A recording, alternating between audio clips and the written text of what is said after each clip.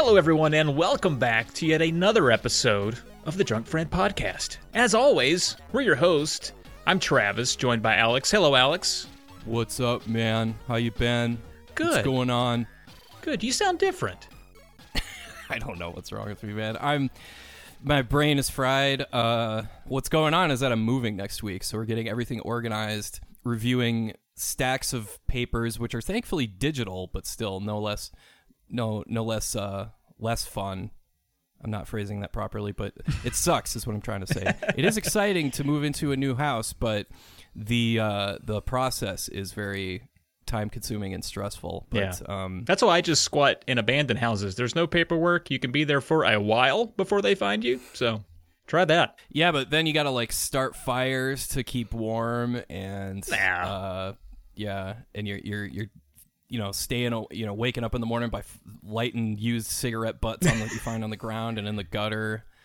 Like that might get old after a while. Or maybe it doesn't. Maybe it's exciting. I think it's exciting. Speaking of exciting, we also have a guest today, and this time we're not bringing them in the middle of the show. We're not forcing you to just hear Alex and I talk about YouTube for 20 minutes before we get to the exciting part. No! We have the guest on here from the start. And it's, of course, Michelle, a.k.a. Petey from Petey's Power Hour, the new podcast on our network. Hello, Michelle. How are you?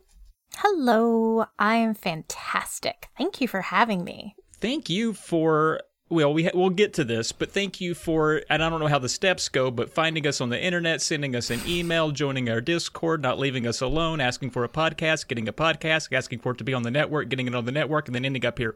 Thank you.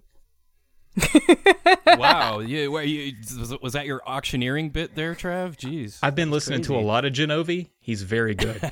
Yeah.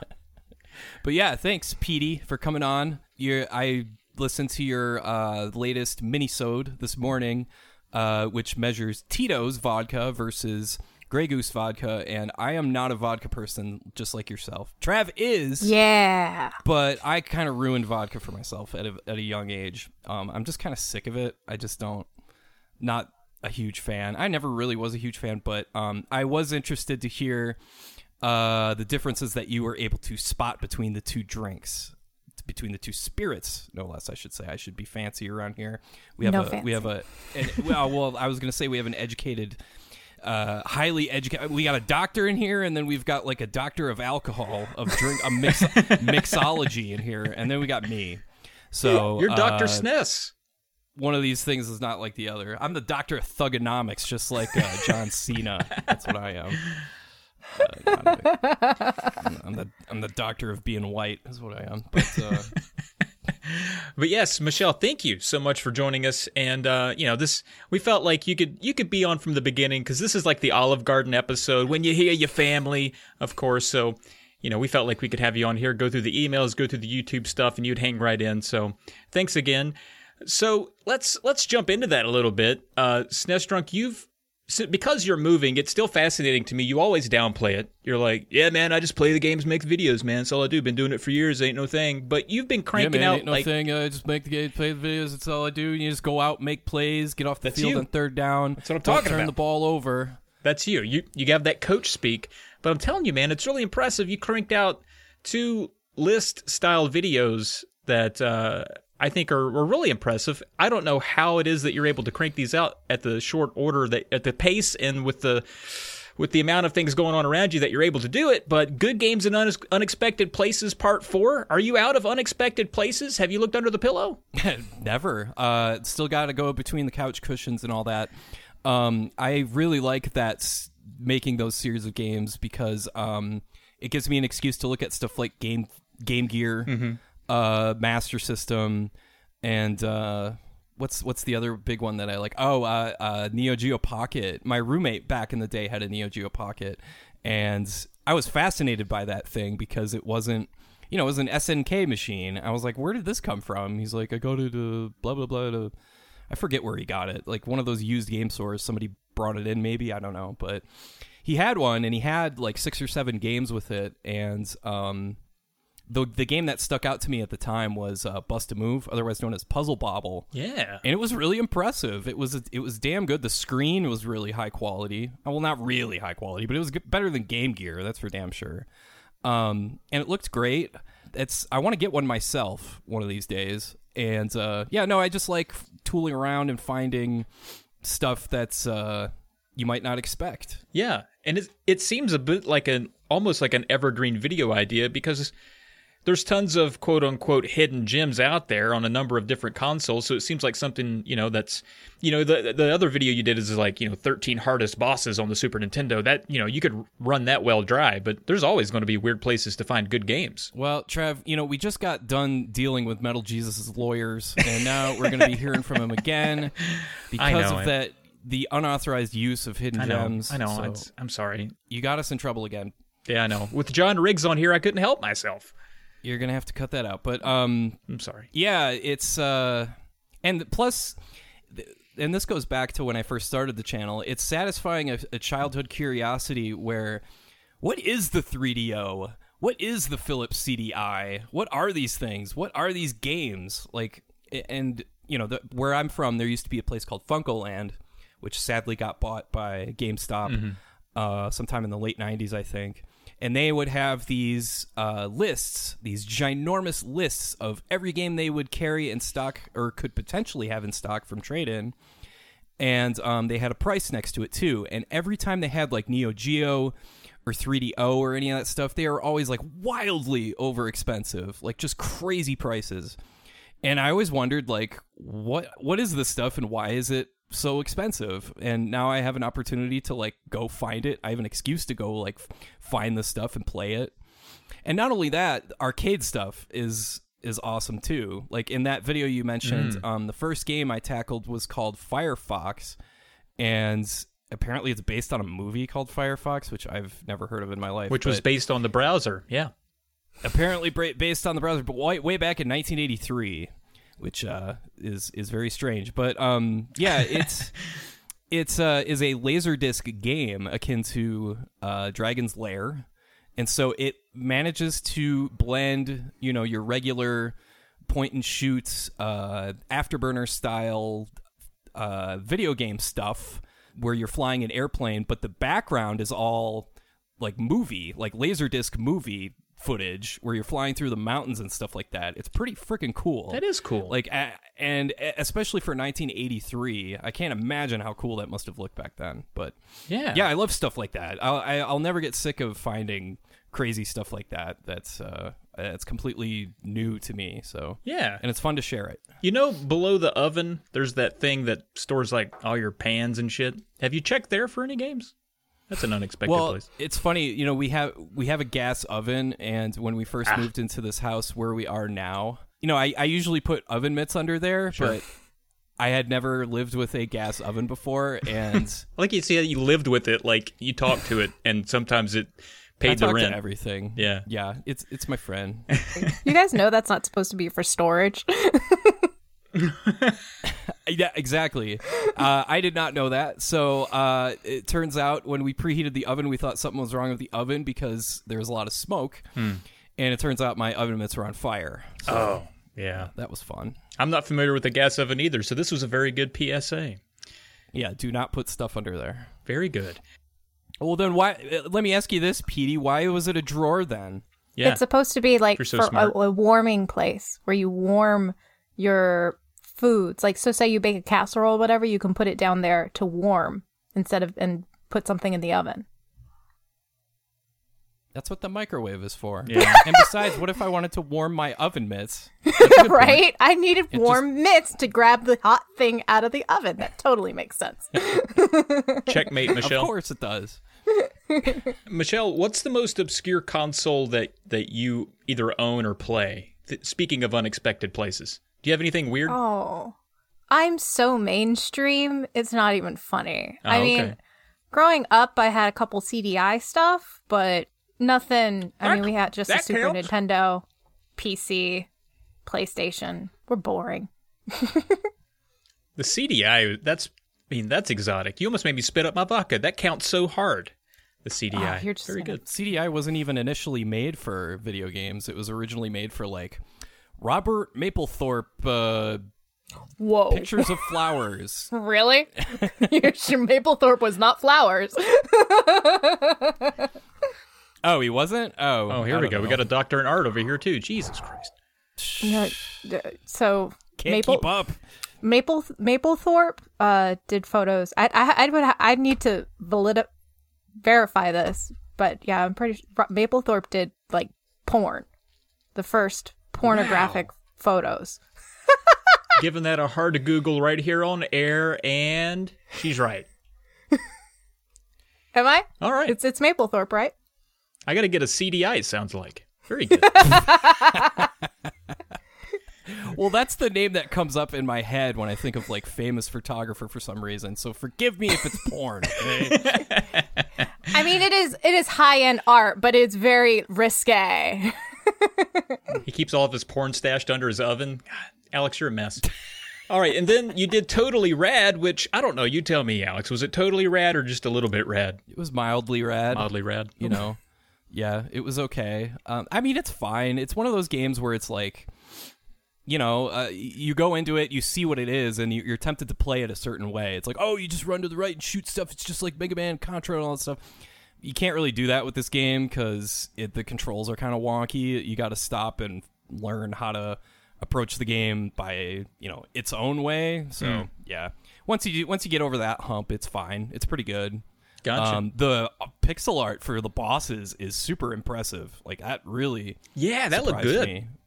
Yeah, there's like that fish boss that looks like something from a Darius game. Yeah. There's that big Skeletor looking thing, and yeah, it was really pretty impressive. Like you can tell, like actual effort went into that game, unlike some other, you know, thrown together platformers on NES are.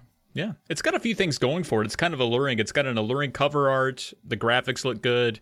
It just, if it played a little bit better, it might have had a bigger legacy. But hey, it's all right. Maybe it's overselling itself by being totally rad. Maybe if it was real and it was just like kind of rad, this game a little bit rad, it might have done better. Aggressively mediocre. Yeah, I'm sure that'll sell a lot of copies. Yeah, which should have been the name of this podcast. I put out a video on Wizards and Warriors. Can you believe it? Wizards and then also Warriors at the same time, same place, same time. And, you know, it's long. It's a longer video, but I was due. So the first one is your favorite then, right? I think you said, or do you lean toward the second one? I think I like the first one most, but, I mean, if you like the first, the second one is very similar. You should like it, too. By proxy. The third one you shouldn't like unless you're a masochist. I like what the third one tries. Yeah. It just doesn't do it very well. Yeah, no, I agree. It's too grueling. If it just had a little bit more forgiveness with continues and checkpoints, it would have been much, much better. PD, have you played those games at all? No. Oh, good. No, you almost went Minnesota on me there. No, I didn't play too much NES games growing up. I watched my mom play Zelda 2 and Zelda, and that's all the real memory I have, besides maybe Mario of the NES, and, you know. So you're not familiar with the cover of the second game, then? Oh, Not super familiar, no. Okay, so are you able to Google something right now? Because you need to see this. Because the second game, which also has a subtitle of Iron Sword, has a very famous cover, and it's for the ladies. Ooh. Oh, I mean, it's Fabio. it got me too. It's, you know. It's not just Fabio. It's Fabio and his gorgeous, flawless hair. Yeah. Oh, Look at that he is. hair. Every time I see him, I think of the I can't believe it's not butter commercials. That's all I think about when I see him. He is a snack. Looks like he's wearing a championship belt in this picture. Like, what is he a champion of here besides butter? Champion of butter. That's what he is. Is that what he slathers all over himself because he's all greasy and shiny? Yeah. No doubt. Takes that and uses it as... It's very volumizing for hair. Yeah. Yeah. I think. Oh, yeah. That and like bird blood. I remember hearing a story once that he was on a roller coaster and he got whacked by a bird while on the roller coaster, and he was like bloodied and disgusting. Wow. Like, I don't know why that popped in my head. There's pictures of that. I have never heard of this. Wow, where have you been? Okay, now it's your turn to Google. You got to Google. I think it was this freaking full-on seagull. He was on a roller coaster, and they got to the top, and a seagull flew into his face. I think he broke his nose, and yeah, there was blood coming out. I will say, if you Google Blood Fabio, it does come up. Blood Fabio, that's the name of my metal band's album Perfect. from 1994. Yeah, he got wrecked by that thing. Jesus. Mm-hmm. Yeah, that had to have hurt. That's got to be an omen or something. Like, you got to go to church after that, right? You got to at least perform a ritual in your basement or something, or start a church. That seems like a good premise to just have your own at that point. All right, so Wizards and Warriors, kind of good, kind of not. All right, but then here's the video of the day right here. This is 13 hardest SNES boss fights, and Alex, I was impressed. You hardly got any comments about this. I expected people to come out swinging. But it seems like, once again, nobody cares about your opinions on what's hard or not. It's kind of a shame. I'm telling you, like, we like to talk about like how the sausage is made for YouTube stuff. If you ever want to get a popular YouTube video, all you got to do is just bring up whether something is or isn't hard. Just talk about difficulty. And make sure to talk in declarative sentences too. None of these qualifiers like maybe or I think. No, you have to speak declaratively, and you have to make sure you sound like an authority on something, even if you're just some guy like me. It's like, well, I had trouble with this, and this. Well, actually, you're totally wrong because it's a very easy boss fight. It's like. There were 12. Okay, we're how many hours? We're now 13 hours removed from the original posting of the video at 5 a.m. Mountain Time. We're at 821 comments, and about I would say 65% of them have the word. If I were to search the word "come on" like as one word, C''MON. That would bring up like most of the comments because it's mostly people going, "Come on, it's not that hard," or "Come on, where's this game?" or "Where's this boss?" And it never fails. I have a 100% success rate with pissing people off and getting people's attention with video game difficulty, and it's like, that's all you got to do. It's that simple. I've got the algorithm figured out, folks. Yeah, man. I do think it's a good idea that if you are having trouble with any of these bosses, just posting this, you'll get tons of tips. People are coming out here with all kinds of good strats. I mean, it seems like everybody knows how to beat it, but you. It's pretty impressive. Well, especially if you're going into this stuff blind. Like, when I first discovered the Kulex fight in Mario RPG, first of all, I was like, why isn't the whole game like this? Because this is awesome. And then second, as I got the crap kicked out of me immediately. It's like, oh, it's just a simple matter of applying the lazy shell on Princess Peach. Like, why would I do that? Like, what is my incentive to come to that conclusion? And I don't know. Some people act like it's the most obvious thing ever. And it's like, you know what? It's not. I don't know. Yeah, I mean, I see some of these comments from some of these people. Guys like, 52 seconds in, and I've already disagreed more than once. I'm like, okay. Congratulations. I guess you win something. I don't know what, though. I love those videos, personally. I think they're fun. So, good job. Thanks for doing them. Petey, what is the hardest... Here, I'll throw you a good one here. The hardest... The game you had... The Final Fantasy game you had the most trouble with. Is there like a battle in particular that like really tripped you up? I would probably say now I'm gonna get a lot of gripe for this because as a kid the hardest battle that I remember is Final Fantasy 4 or 2, and that was the king battle at towards the end where you fight I think his name was King and when the Crystal Palace thing. I remember trying over and over and over again that stupid battle, and I like after like the 5th or 6th try, I was like, "Oh my god, finally I did it!" 10-year-old me or however old I was. Like, that's a great feeling, though. Yes, King it was Behemoth, fantastic. Is that his name? Yes, he turns into King Behemoth, but he starts off as just King, and then it goes into King Behemoth. Yes, I mean, Final Fantasy IV loves those transition battles. But yeah, I remember having trouble with that guy. Not even the last boss, just that guy. I was going to say, you didn't have any trouble with Zeromus, or however you say that? No, I just remember that guy really? specifically. Nice. See, I like these answers that are a little under the radar. It reminds me of like one of your favorites, PD, Tony Gwynn. Oh when yeah, he, look at this.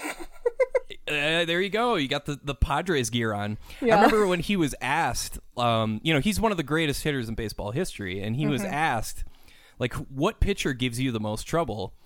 And, everybody's expecting him to say, like, I don't know, Greg Maddux, Randy Johnson, Pedro Martinez. His answer was Danny Darwin. And I don't even know who that why is. Danny Darwin? It's like, well, yeah, he's just if you Google him, he looks like, your dad's friend that works at the gas station or something. Like, he's one of those, like, old school baseball players that does not look like a professional athlete Well, at that all. is Curly from the 70s, the Gulf 76. Huh.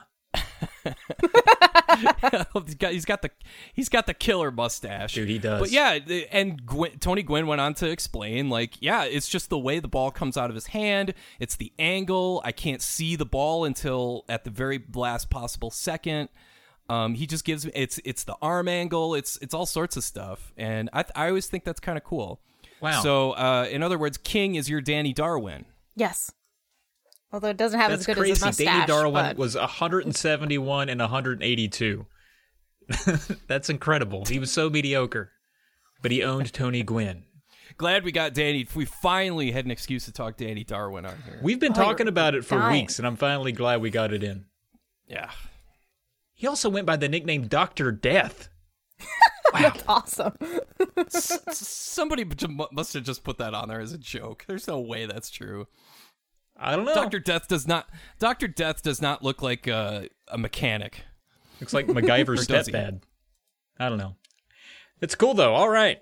So that's what's been happening on YouTube. So there you go. And PD, about your answer with Final Fantasy 2/4, we don't get a lot of the actually folk here in the podcast realm. So I think you're in the clear. But if you want, we can say, hey, if you're upset with what PD said, you can go ahead and send an email to drunkfriendpodcast@gmail.com. We'll forward it to you if you want. Absolutely. All right. So because you are the drinking extraordinaire, you're into the drink, we got to ask, what are you drinking tonight? Well, I spilled a little bit of it just a second ago, but I am having a Kentucky Flyer, which is one of my favorite cocktails right now. And what goes in that? Rye whiskey, Luxardo maraschino liqueur, lemon juice, and a cocktail cherry. That's it. Very fancy. So fancy. I consider a drink fancy if it has more than 2 ingredients, even if one of those ingredients is ice. Yeah. What about and one of those ingredients isn't like Gatorade or something? Ew. Gross. What are you making with Gatorade? Vodka Gatorade? That's what we did Come on. That's what you did back in the day, like tech school days, college days, was just like, yeah, let's pour some vodka, Gatorade, and then mix up some, I don't know, I forget. We just mixed whatever we had. I mean, as a tailgating concoction, I get it. I thought you were spending your adult Saturday evenings with orange Gatorade and whiskey. So and pour some Red Bull in there for good measure. you got to get the heart going. Can't fall asleep. So, PD, I also listened to your vodka podcast this morning, and I actually had sent an email ahead of time for that podcast because I kind of needed to right the ship on it. I knew it was going to go to a place I didn't want it to go. I knew it was going to go to Hater Town because I know you're a hater of the tater when it comes to the vodka. And huge vodka fan here. I'm actually mostly vodka, and I'm drinking vodka right now. I'm basically just drinking vodka and olive juice because I basically crawled out from a swamp when I was born. And so that's what I enjoy. So and that's what I'm having right now. And I haven't been drinking on podcasts for a while. I'm only doing this because you're here. So. Oh, thank you. Yes, I'm only drinking. I make people drink. That's encouraging. I'm only drinking my very briny swill because you're here tonight, so I appreciate it. Great. You said olive juice? Yeah. It gets a little salt in there. Dirty martini. Very dirty. Gotcha. Okay. Oh yeah. I mean, there's olives in there too. I didn't just get the juice. Like 6? Let me see. Let me count here. There's 5. Oh, over. You shouldn't have said. I was going to set an over under, and you were going to guess. I did eat one already, so there was 6. Oh my over under God. 4.5. I'm pounding the over. There we go. Alex, are you partaking in anything this evening? I need to be responsible for the next couple weeks because of work, because of all the stuff I have to do regarding moving and signing piles and piles of papers. Yes. Good God. But all that good stuff. But yeah, no, I'm just having chamomile tea. Oh, that's right. I remember that was why you were late. That's fun. And water. That's cool. Well, good for you, man. And, maybe once you get the carpal tunnel from signing hundreds of documents, you'll be able to celebrate and hopefully staves off some of the pain with some alcohol a bit later.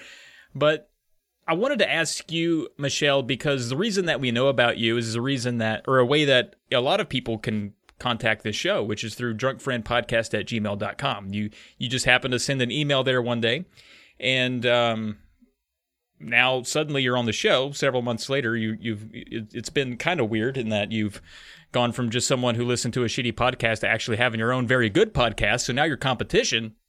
Mm-hmm. Do you email every podcast you listen to with the hopes of one day becoming its rival? Absolutely. That's how'd you figure out my game? I've seen it play out. That's also a little suspicious. I think this was her plan the whole time. No. Oh my gosh. No, I actually never written to anything ever before. And I was like, you know what? I like these guys. I'm going to email them and just let them know I like them. And then all of a sudden, it just went all downhill from there. Like, you guys read it on the episode, and I was like, well, I guess I have to, join their Discord now. I mean, jeez. So, yeah. You brought the heat, though. You brought the recipes, the drinks, and all that stuff. You got us a really good aviator recipe that we went nuts with. Oh, good. And introduced aviator gin to us, and that was delicious. Along with all those mixers we still have. We have just barely enough.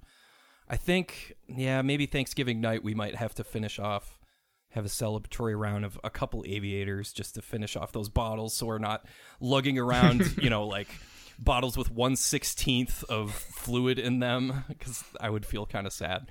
But the thing is that you know your stuff. It's not like, oh yeah, we're hello person that likes us, thank you for liking us so much, we appreciate it so much that you can have your own podcast, please take it.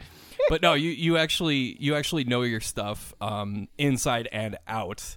Right off the top of your head, for one thing. So, and you've accumulated all this knowledge over the years. Can you tell us a little bit about your background in whether it's I think you said you worked at a I don't want to say the name of the store, but at a certain retailer that is I would call them a big box retailer, but with alcohol. Does that make sense? Actually, no, I never worked in a big corporate box retail shop before.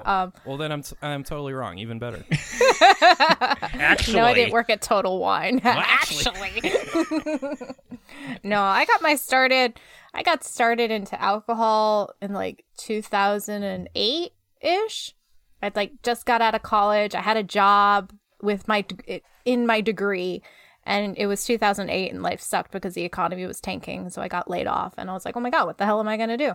So I started working in restaurants, and I'd always loved food and stuff like that. And then my boyfriend took me to a winery in Virginia, and I was hooked. Working in a restaurant, seeing all these high-end cocktails, going to a winery and seeing the wine at its location. I was like, well, okay, how do I make this my career? So I started at the restaurant I was working at, which was a Jose Andres restaurant in downtown DC. The managers would have tasting lessons with the staff, so the staff could learn about how you taste wine, how you sell wine, what are the wines we have in stock that, how do you sell them and how do you pair them with food and such. So it was really cool and a good introductory. So I started taking classes with it's called the WSET, which is Wine, Spirits, and Education Trust, and started off at level 2. And then a couple of years later, I got into level 3, and it goes as high as, we'll call it level 5. Level 5 is Master of Wine, which I know 150 people in the world have.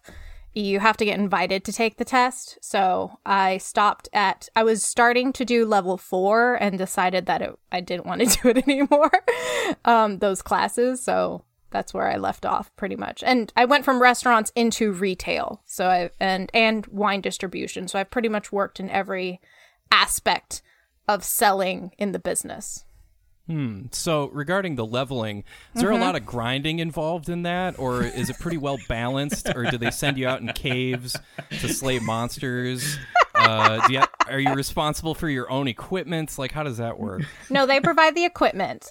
All we have to do is just be able to grind and be able to level up and they provide the bosses as well. So it's just a matter of how well you can strategize your opponents. Right. Right on. Do you get to venture through with a party, or is it solo? No, it's solo runs. Wow. I'm kind of wishing, Alex, that since you asked that question, I'm like, we should have structured every interview as if we're basing them on video game questions. But it's too late now. We're 34 episodes in. We have to just do what we've done. So we got to retcon everything. It's true. We do.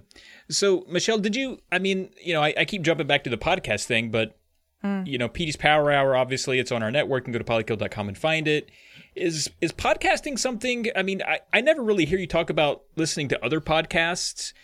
Is podcasting even something that was on your radar pre-2020? Did you ever think that you would find yourself behind a microphone doing what you're doing now and sharing with everyone the knowledge that you've picked up along the way, or is this a big surprise to you as well? Oh my God, this is a huge surprise to me. I never thought I would get back into editing anything anymore. It's just, I never thought I would get back into this. When you say editing anymore, you're referencing, I guess you went in school, in college, you were taking some courses on, was it video editing and that kind of thing? Yeah, I majored in video production. In media production is my official major. Do you do any video production? No. I do not. Not anymore. So it's been 15 years or however long it's been since I've actually done anything. So it's like riding a bicycle, right? Getting back onto the bike and trying to get back into a rhythm with editing and such. Obviously the software and such is completely different, but the concepts are still the same. Mm-hmm. So that's, I'd never thought I would be back into it in a million years. That's funny. I was kind of in the same boat where I went to school for graphic design, and which promptly went nowhere immediately. Mm-hmm. And then, I got trapped in call center jobs and stuff, and it was just, my 20s were just just miserable. And because I wanted to be a musician, I wanted to write my own music, and I played guitar and I made arrangements and that sort of thing, and recorded a lot of my own stuff, and none of it went anywhere. But eventually, when the YouTube thing I wanted to do, it's I get to summon these ancient skills again, blowing the dust off this giant textbook, it's like I'm Gandalf or something. But the frustrating thing for me though was that a lot of video editing stuff made a significant quantum leap forward from when I was using them in 2002 compared to when I started in 2013. Did you have the same trouble where it's you have to relearn a lot of the software? Oh my gosh, yes. I downloaded Reaper and I was like, wait, what is this? How do I do this again? Oh my God, there was such a learning curve. Once you figure out the settings and the new features and such, it all became much easier. But getting past that hurdle was so gut wrenching. Yeah. That makes sense. I have no experience. My experience with video editing is basically just watching other people's things on YouTube and just taking notes and wondering how did they do that? How did they make this happen? So I don't have any qualified schooling like you nerds. Oh, well. Okay, doctor. Yeah, well, right? I'm not learned to do anything fun. See, I just said I'm not learned. Like I've got a degree in something. So there you go. Anybody, if you pay a school long enough, they'll eventually give you a degree to get you out of there. That's what happened to me. So, Michelle, can you describe the podcast a little bit? What's the format? I mean, I think we've shared with the folks that listen to this show. Of course, Alex and I have been on that podcast, but sort of take us through like what people can expect when they hit play on that thing. Yeah. So first I do a derpy introduction and a little No, it's intro. not derpy. Come on. Sometimes I feel like it is. Like, I try to come up with like little bits. I'm like, okay, this is what I'm annoyed with this week. Like when people are really like angsty about like tasting wine and they're not doing it right, or thinking that canned wine is bad, or anything like that. Like I'll talk about what are my gripes about the industry, because there's such a huge misconception about alcohol and how snobby and, you know, that got that stigma against it. And then I always have a guest, unless it's a mini episode, I guess, but I always have a guest.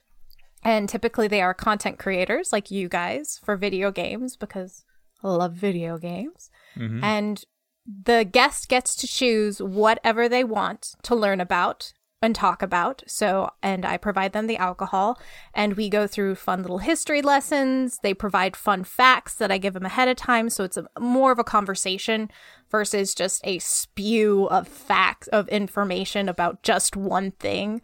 And then we taste it and see if we like it. That's pretty much it, I think. It's actually very well done, and I love the I love your stance on a lot of that stuff too, because I had the same thought going in, especially surrounding wine culture and even beer culture to a degree, is that there's just such an element, and maybe this goes back to the comment section in Alex's YouTube. There's a lot of well actually out there with nerds, and I guess it's just nerd culture in general. People that are passionate about something, they want to put gates up around it, not let anyone else in to enjoy it. And you tear a lot of that down. You say, look, it doesn't matter if you like this or not. It doesn't matter if you can taste or smell or sense every little ingredient they put on the bottle. If you taste a cigarette butt, hey, that's what you tasted. Doesn't mean that it's in there. That's your opinion. And I really appreciated that. It kind of opened me up a little bit more to the whole thing. So you did a really good job, and I'm very appreciative of how open you are to that kind of thing. It's very friendly to novices or folks that are just looking for a new hobby or looking to learn a little bit more, and they don't want to have to go through the, am I doing it right? Am I saying it right? You do a really good job of tearing all that stuff down. It's normalizing a lot of the highfalutin stuff around wine and stuff like that, which is much appreciated, especially for, somebody like me that doesn't know anything. It's like, give me my whiskey, it's all I need. Pouring it, just down the hatch. That's but I have noticed with the podcast that you haven't done have you done a beer episode yet? No. Are you much of a beer person? Not really. No, I to be perfectly honest, I'm pretty minimal in terms of my knowledge of beer. That's a whole nother animal that I just didn't have enough brain energy to function with. Like, I had the wine and the liquor in my head, but I just couldn't fit the beer in.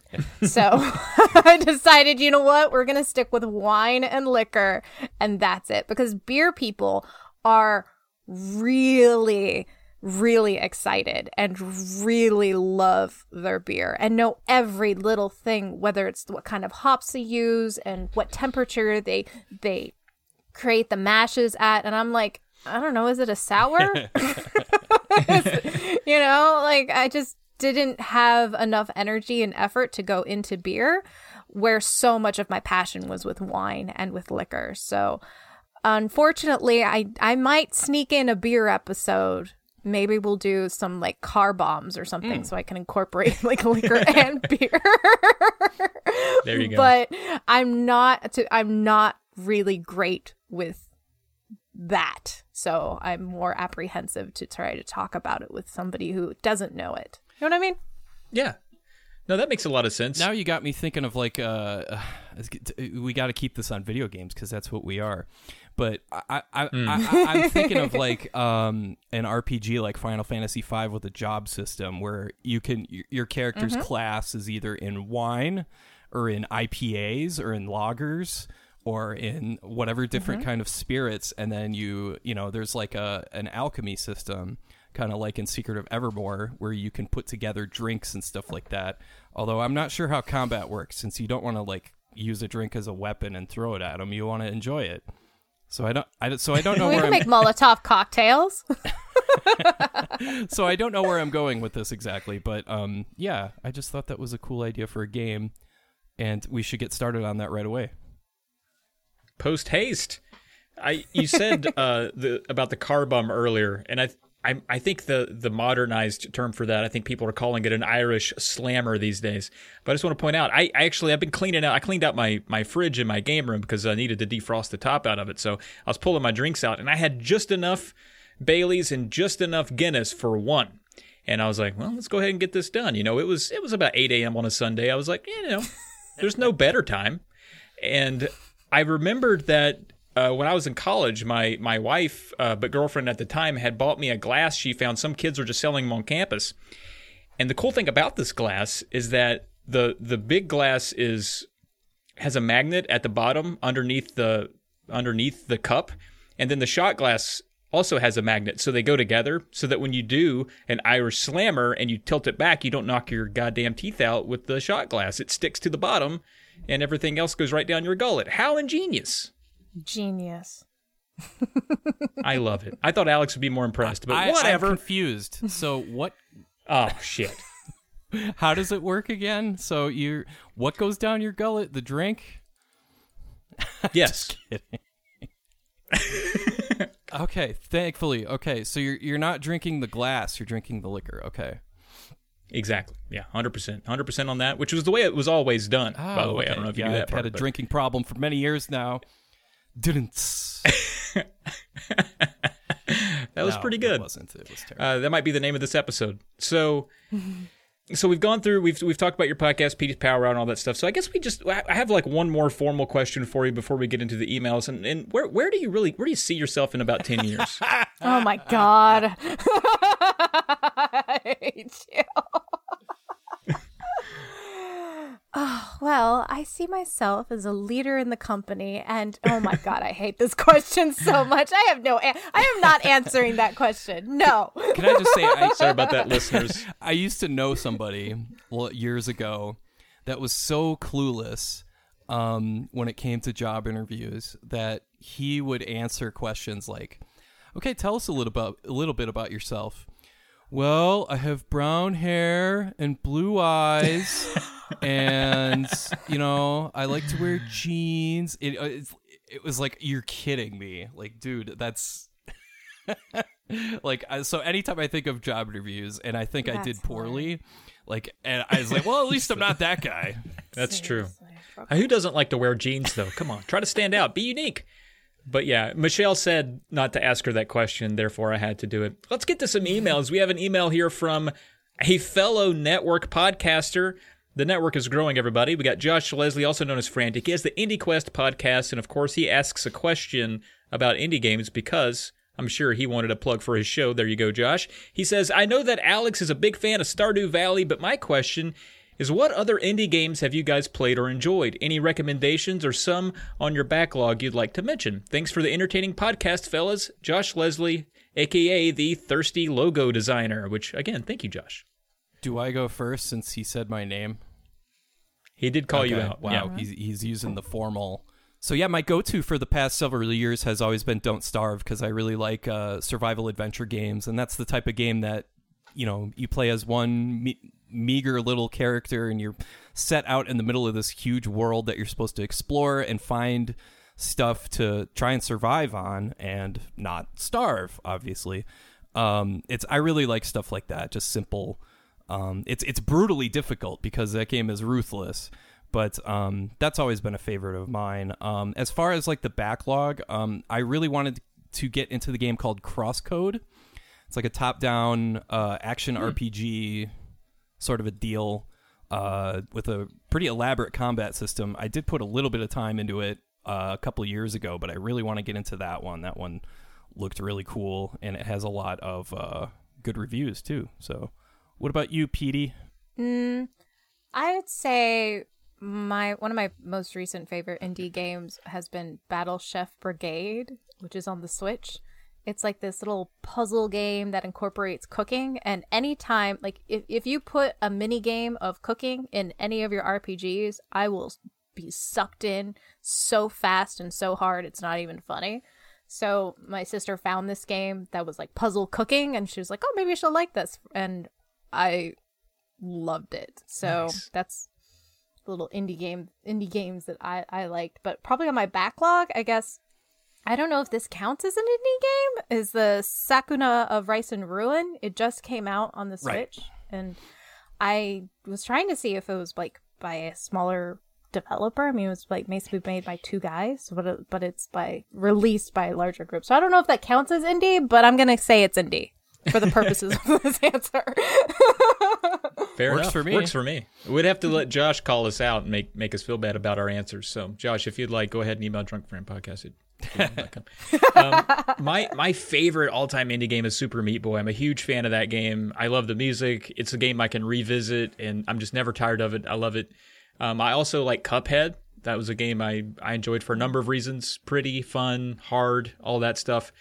But those are mainstream. That's not going to be anything that is going to surprise anyone. But a game that I want to get to, and I want to play it because I think my wife, sometimes she enjoys watching me play some, certain games.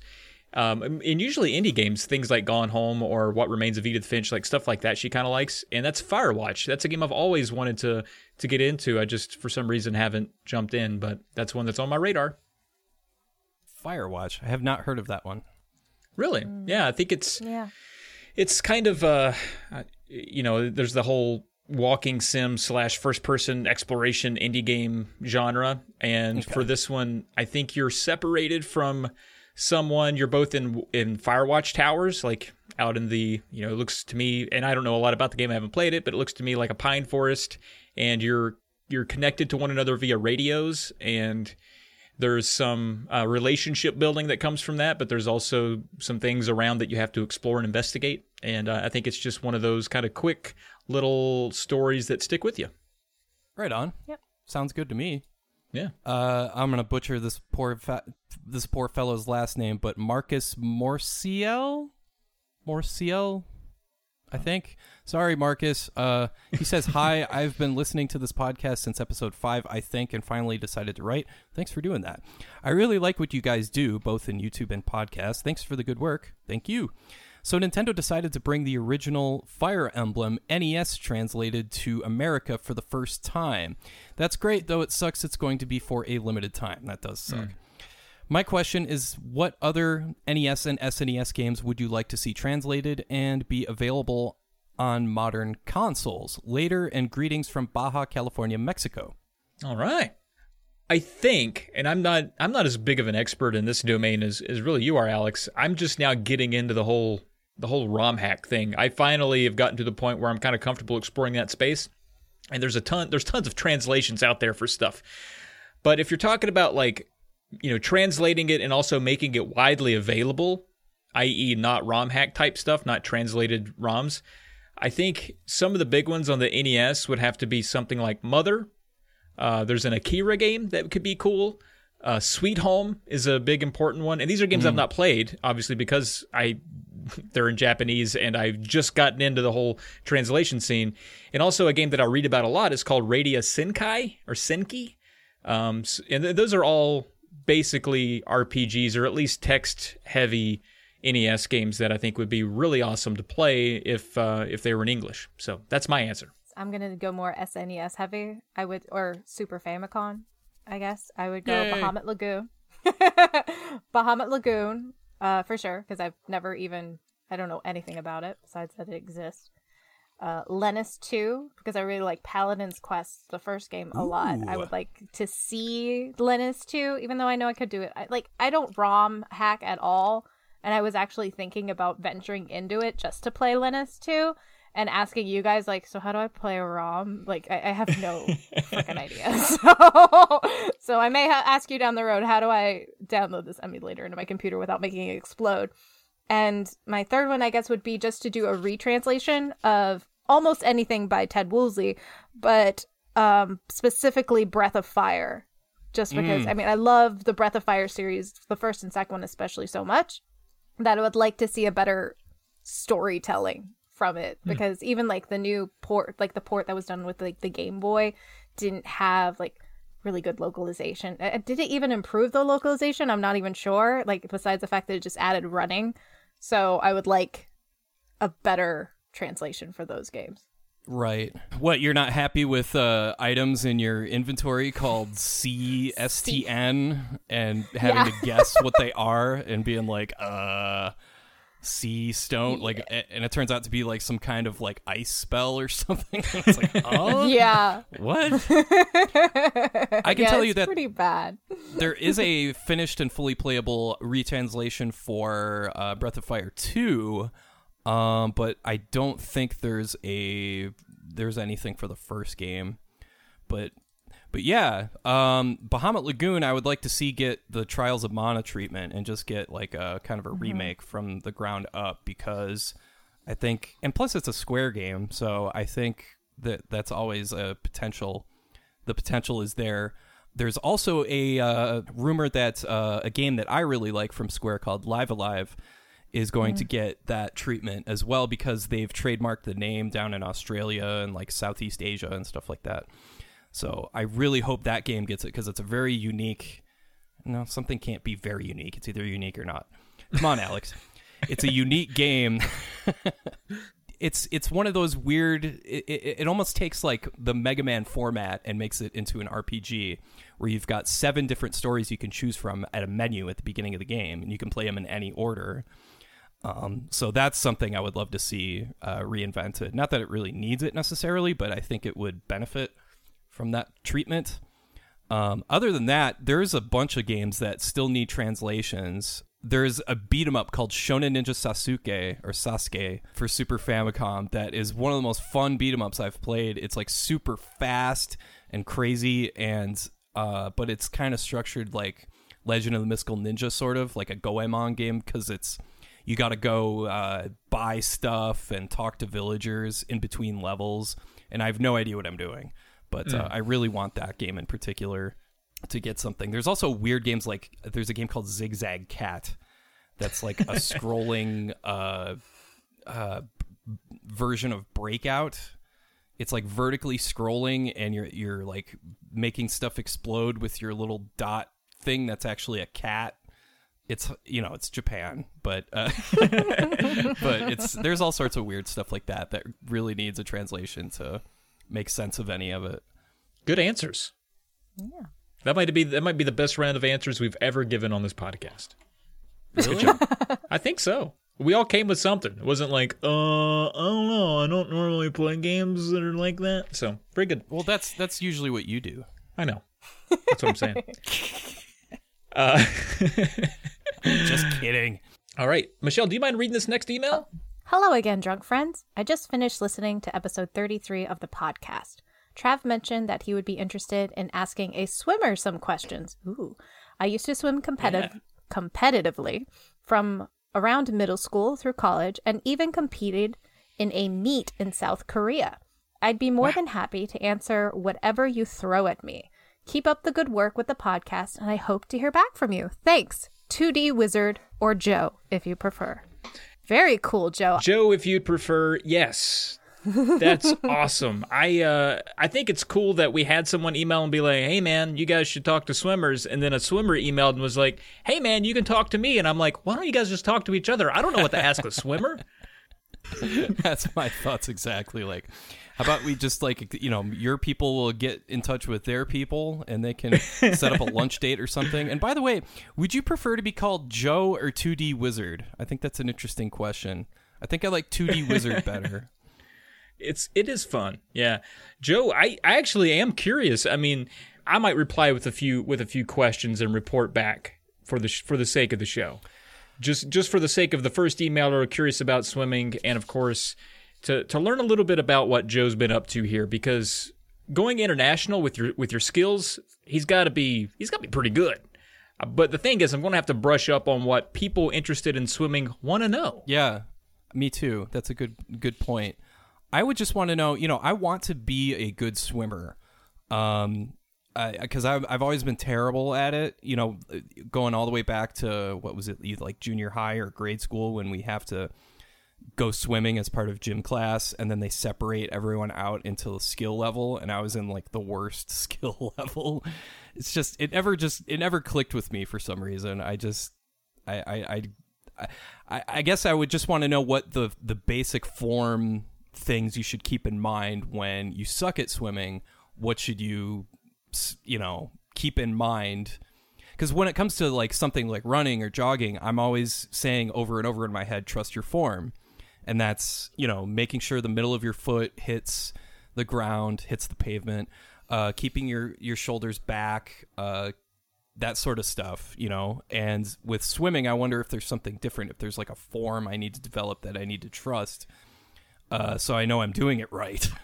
But what is that form? I don't know what it would be. I guess it would be easier to explain in person, but I don't know. That's what I can think of for a question. Yeah, I'm kind of with you, man, because I think, I grew up out in the mountains. There's not a lot of water around me. In fact, I'm pretty far and protected from most natural disasters involving water. And I think that was by design. I think my ancestors decided we don't swim, so we're going to stay right here and we're not going to move. And let the water come to us. And we're going to be really high up in the mountains. Yeah, exactly. So I've never been good at swimming. I remember going to the pool as a kid and swimming and seeing other kids swim, and I was like, I think I can do it. And got in there and did my damnedest, man. And I remember one time I was in the pool and I was like, all right, I'm going to close my eyes and I'm going to kick my feet and I'm going to move my arms a lot and move my head and stuff. And then I looked up and I hadn't moved at all. I'd just been splashing in place for like 3 minutes. And all the cute girls were like, no thanks, you can't swim and you look ridiculous. So I don't know, it kind of ruined my life. Same sort of deal for me. I can relate to that, where I thought I'd try, like, all right, I'm going to do my damnedest. I'm going to dive underwater, and then I'm going to like do the thing where you spread your arms out and you try and like move through the water. And I get up and I'm in this, like, I'm like 3 feet down past where I was. And I was 32 years old. No, I'm just kidding. So you guys never, like, your parents never took you to swimming lessons or anything like that when you were kids? No. The thing is, though, I think I've always preferred running, though, because if I get tired, I can just, like, stop. But if you're swimming and you get tired, you stop, you die. Good point. That's where I draw the line. But no, I didn't. I wasn't much of a. We weren't amphibious people. Michelle, did you take swimming lessons? Are you a fish?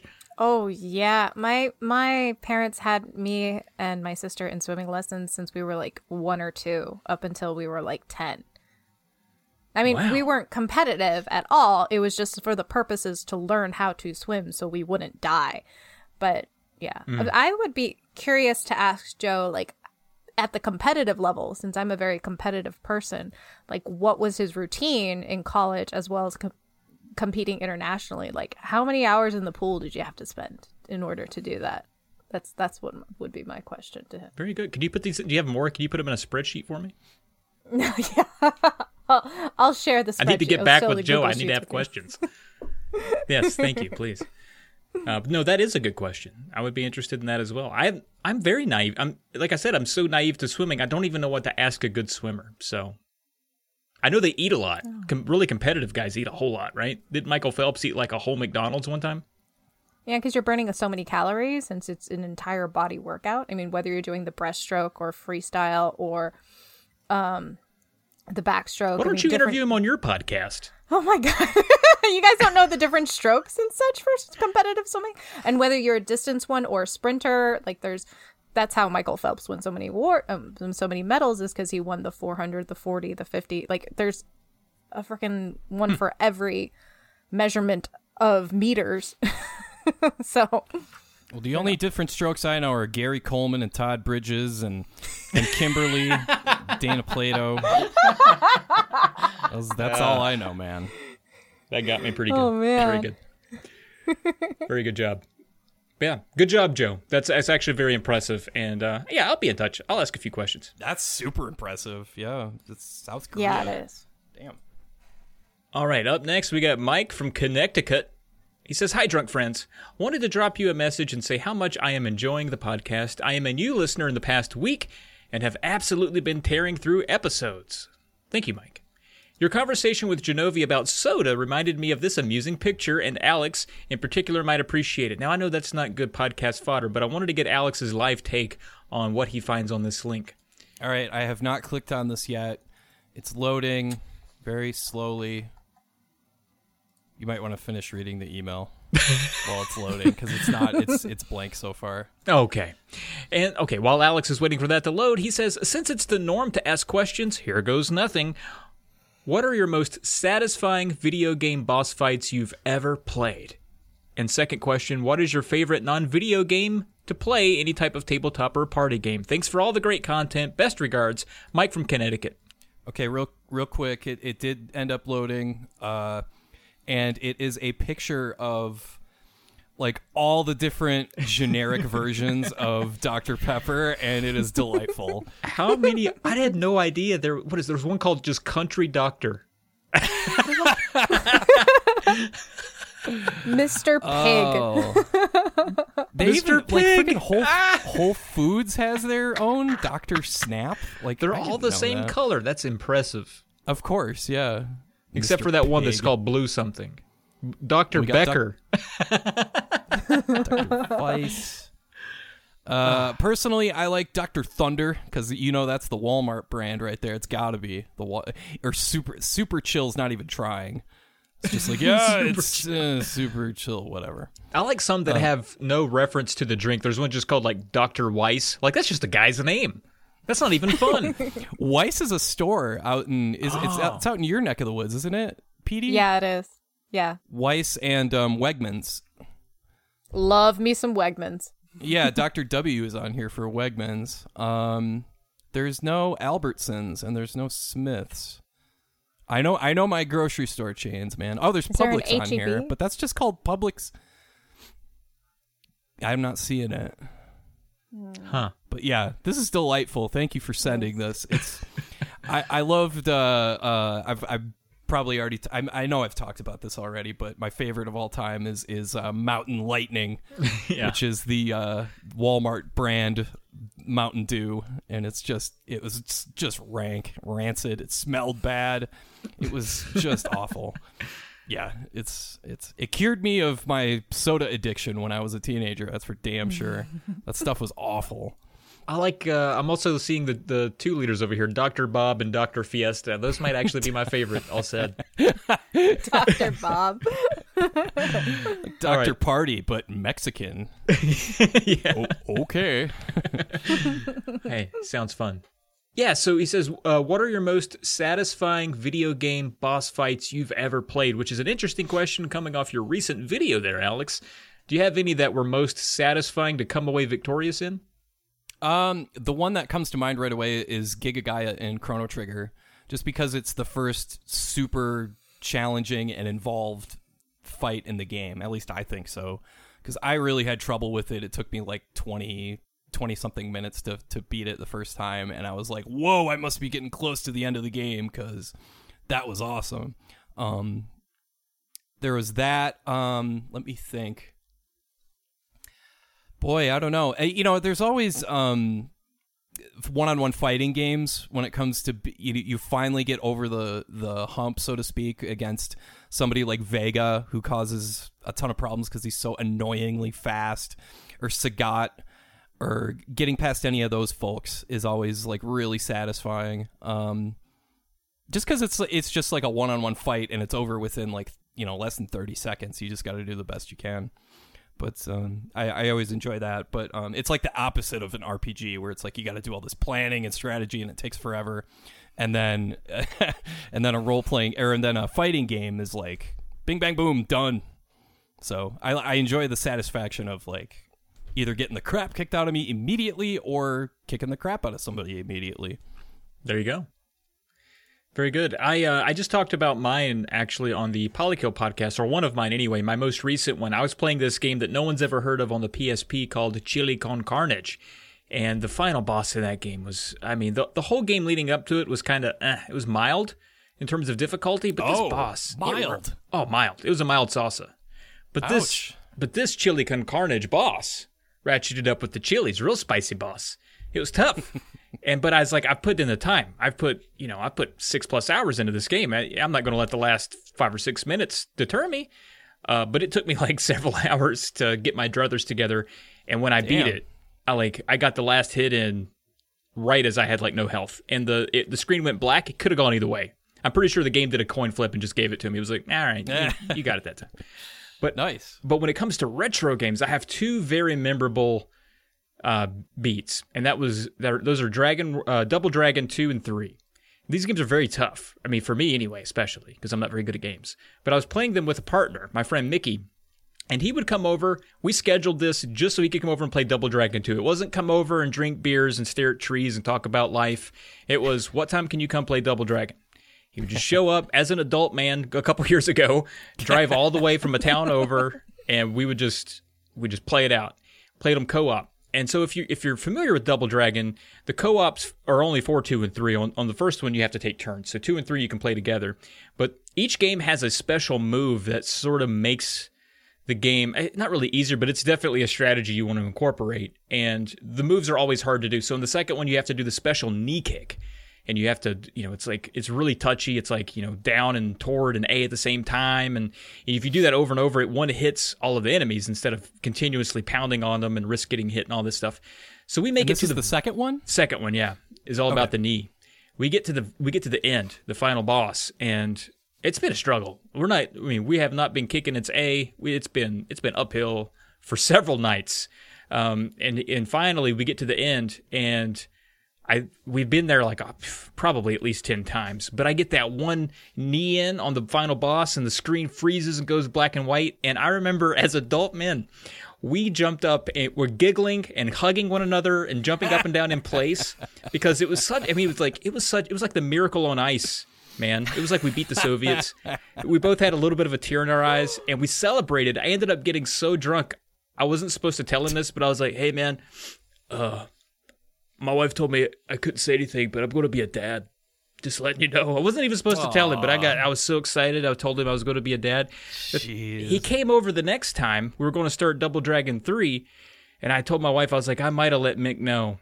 And she's like, no, well, tell him not to tell anybody. I was like, okay, sorry. So he comes over, and I was like, hey, man, you know what I told you the other night? He didn't remember. I had to actually tell him again to make sure he knew what I didn't want him to tell anyone. He was like, sorry, dude, I was drunk, and we had just beaten Double Dragon 2. Like, that was way better than the news I gave him. So, good times. But we ended up beating 3 as well, but it wasn't as epic of a form. But yeah, so that's my story. Double Dragon 2, good time. Fun times. Well, I like just bringing up Final Fantasy just to piss Trav off because I know he doesn't like Final Fantasy. So I'm going to bring up Final Fantasy again because I swear this is I played more than Final Fantasy 4, but I'm just going to keep referencing it. Like the one that I remember being most satisfied with, and I don't mean satisfaction in terms of difficulty, I guess. It's just I remember the build and like going through the fight was so great.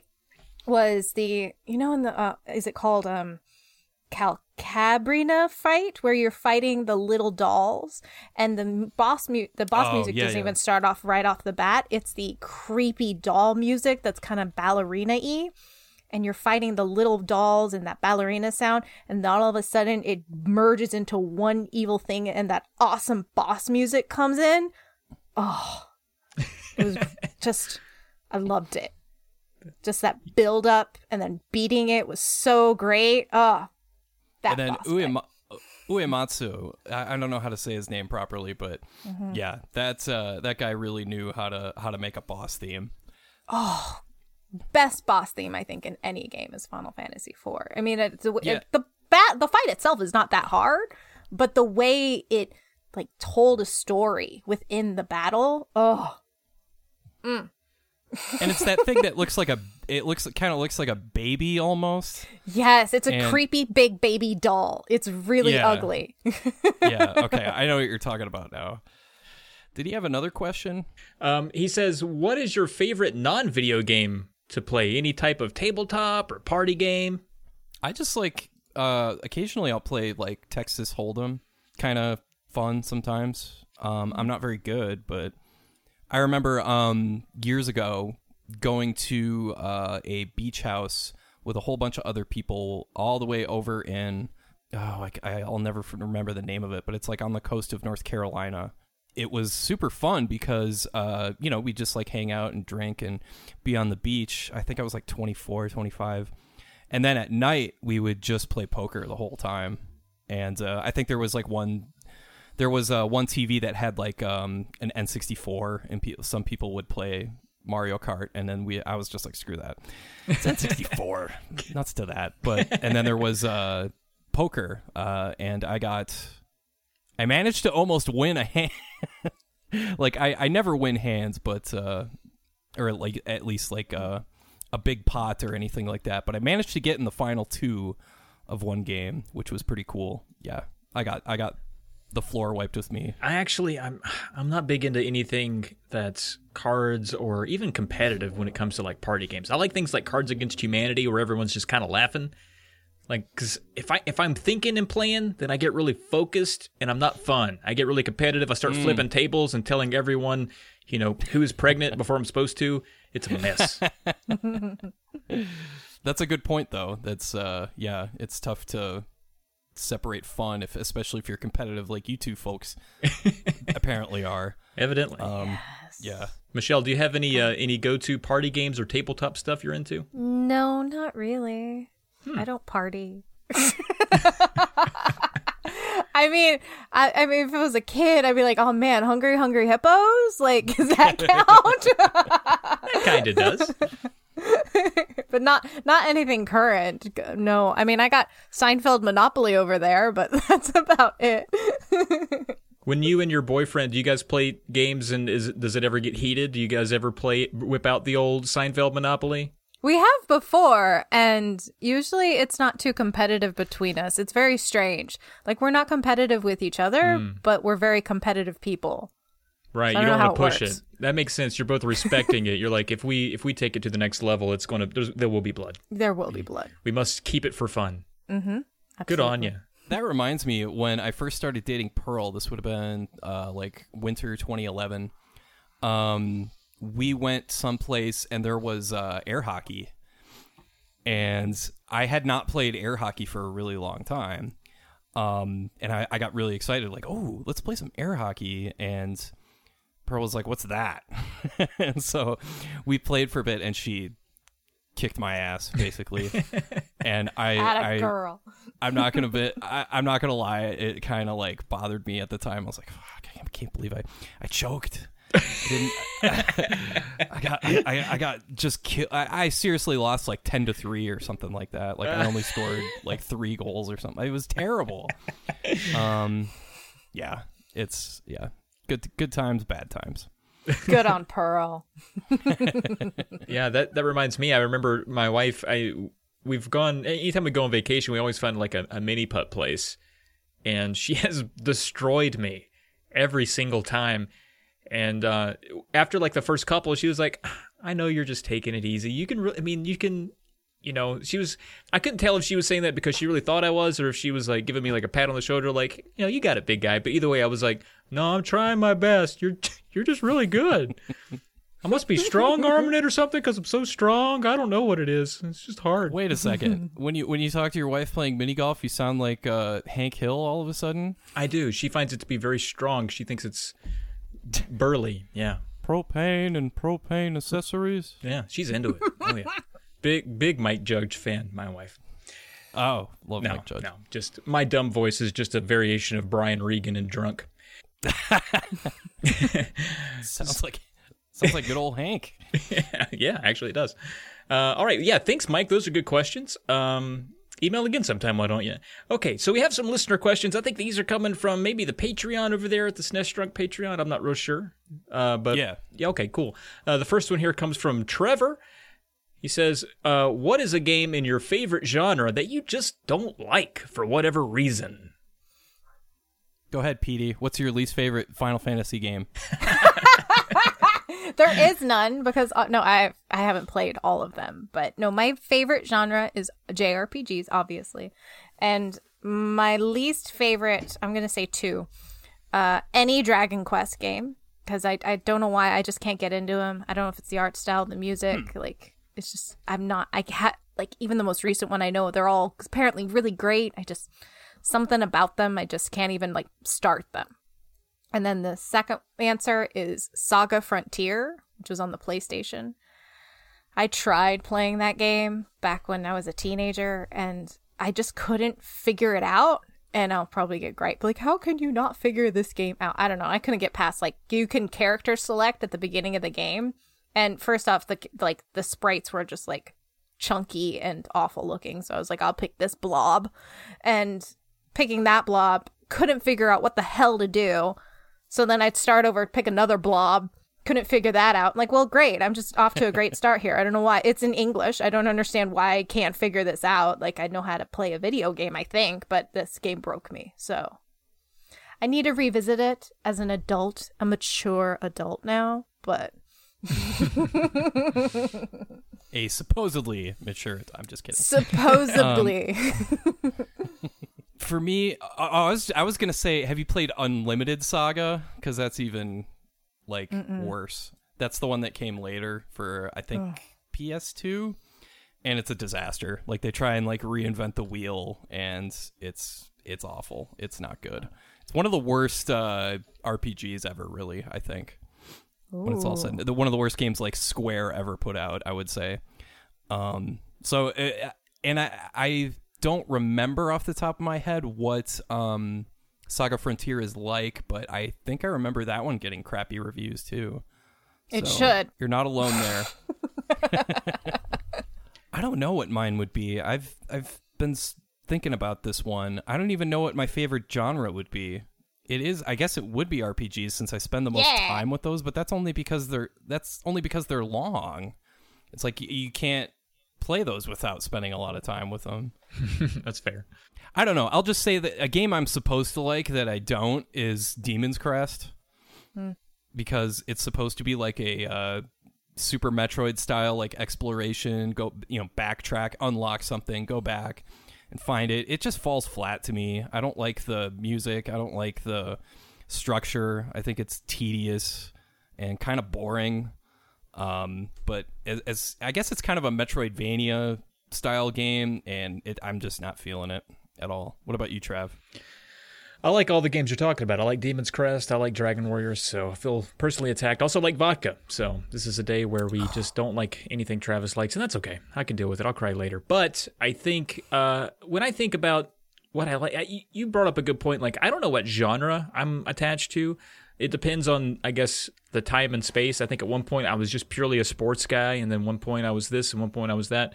I guess now I'm kind of an action RPG guy, and I really liked the Shining games on the Genesis especially. Shining Force 1, 2, great games. But then I tried to play Shining Soul on the old Game Boy Advance. Not good. And I played both of them and beat both of them, and they were just awfully boring. Hack and slash, tactical RPG type things. So those were ones where I was like, oh, it's Shining, it's got to be good. No, not great. So I did not know there was a Shining game on Game Boy Advance. That's interesting. And there's a sequel too. Yeah, Shining Soul 1 and 2. They're not the turn-based tactical strategy games that you're accustomed to. These are action-based RPGs, very simplistic and kind of aggravating, honestly. Yeah, that's kind of a bummer. Yeah. Like, why use the Shining? Well, I know why you use the Shining name to get attention, but pretty much that's pretty lousy. Yeah, it's kind of a bummer. This one's from Pedro. He says, what do you name your RPG characters? Do you stick with the default names, or do you come up with your own? I name mine after... I start with my cats. And it's funny, actually, this is another thing I brought up on the recent Polyco podcast. I end up naming things after my pets. So the first one is always Ralph. That's my cat. The second one's Leonard. That's my wife's cat. The third one now is my daughter, Ella. Back when my dad's dog was alive, I would go with Toby. And if it extends beyond that, I just start putting my friends in there at some point. But I feel like I always have to name them. I can't just let it be the default. Because once I start, I can't just have half named and half default. That doesn't feel right to me. But what really sucks about all of this is that if I ever need to consult a walkthrough, I have no idea what the fuck they're talking about. They're like, take Nimbleheim to the inn. And I'm like, I have no idea who is that Ralph or Leonard? I don't know. I got to go ask my cats who they are. Especially Final Fantasy VI and stuff like that, where it's like, then you want to split your parties like at the end of the game. You want to pick Gao, Cyan, and Setzer, and it's like, wait, who are they again? Yeah, the worst one was Wild Arms 2. You name like 26 characters. I was digging through yearbooks to think of people, and then I would go consult a walkthrough, and I'm like, I have no idea who you're talking about. So, yeah. It was tough. What about you guys? Playthrough number 1, I go for default. If there's no default, then I'll come up with my own. And playthrough number 2, I'll come up with my own names. And typically, so I'll use my own name, but in my immediate family, my mom is from the Philippines, and the Filipino culture, you have a lot of nicknames. So I am also known as not only as PD, but I have several nicknames as well as my sister. So I'll use our Filipino nicknames, and start plugging them into RPG. So I'll put in Tubby, Boo Boo, Bikyat. I'll throw in my boyfriend. I'll say Hopper. All these little fun nicknames. I'll start throwing them in there that are associated with us. Oh, interesting. That's fun. Yeah. I like Tubby a lot. Tubby, yeah, that's gonna play well usually in a JRPG. For me, I usually go with default, my first playthrough, like you said. I don't know why. I just I feel like I'm an observer and part of the story. Observing the story. Just kind of soaking it in that way. But with a game I've played a few times, like Chrono Trigger, I do stupid stuff with the name. I love playing with Frog's name. I'll name him a different animal. He's this oversized frog, but his name is Fish or something stupid like that. And I love how Chrono Trigger especially has all those extra characters. It's got exclamation points and pluses and dashes, and it's why would these be here? But yeah, I just remember my friend in high school just came up with the dumbest possible names for everybody. I think Isla's name was Oral Plus or something like that. And Robo's name was Vibro. I forget what else he did. I think Chrono's name was something stupid too, but it made us laugh. And at the end of the day, that's what it's all about, is all about laughter, right? It exactly. is, I think. Yeah. Is that it? Are you done with the episode? No, I mean, it's oh, that is it. Okay. No, I didn't mean that to sound that way. I was like, do we have another question? No, that's right. There's only 2. Yeah, there's only 2. I want to thank Michelle for joining us on the show, and I want to also thank her for ever reaching out with that email and becoming a good friend of ours. And I encourage everyone to go check out Petey's Power Hour. You can find it on polykill.com. You can just search Petey's Power Hour. I think it should come up. That's PETEE''S Power Hour, which is actually interesting, Michelle, because I associate Power Hour with beer. Is it also a wine thing? Do people gather around for an hour and just pound wine? I mean, didn't you ever do it with shots? Power hour of shots? That's a good point. No? That's a good point. I might edit that out. Very good. All right. Well, yes. Shots. What are those? You just drink straight from the bottle. Yeah, I know. We don't do shots anymore. We're classy. Yeah. I mean, if you own the bottle, just put your mouth on it. Okay. Yeah. By the way, you can just go to polykill.com because somebody reorganized this website and did a nice job. You can just go to polykill.com, and it's pretty much up front and center. Petey's Power Hour with a very nice logo made by our good friend Josh Leslie. Yeah, he made the Drunk Friend logo, but who made your logo, Michelle? Isn't that Josh? Nope. That's not Josh, but it looks something exactly like something he would make.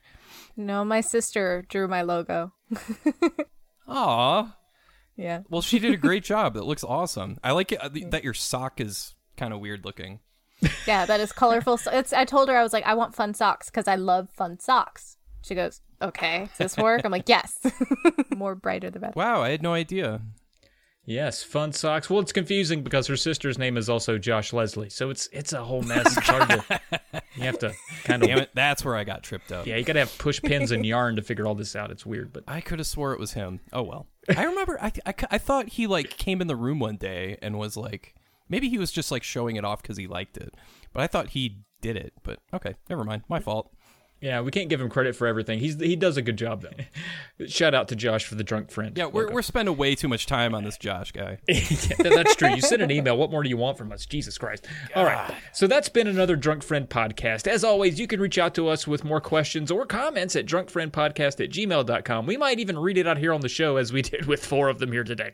If you want to hear more podcasts from our crew, as Alex alluded to, you can head over to polykill.com. That's POLY1L, kill has 2 L's.com, and poke around. And if email's not your thing, that's no big deal. If you still want to contribute and just, interact, you can leave us a rating and review on a podcast app of your choice, and that'll help us out. Right on. You can find us all on social media. I'm on Twitter at Trav Plays Games. Alex, you can find him everywhere, of course, at SNES Drunk.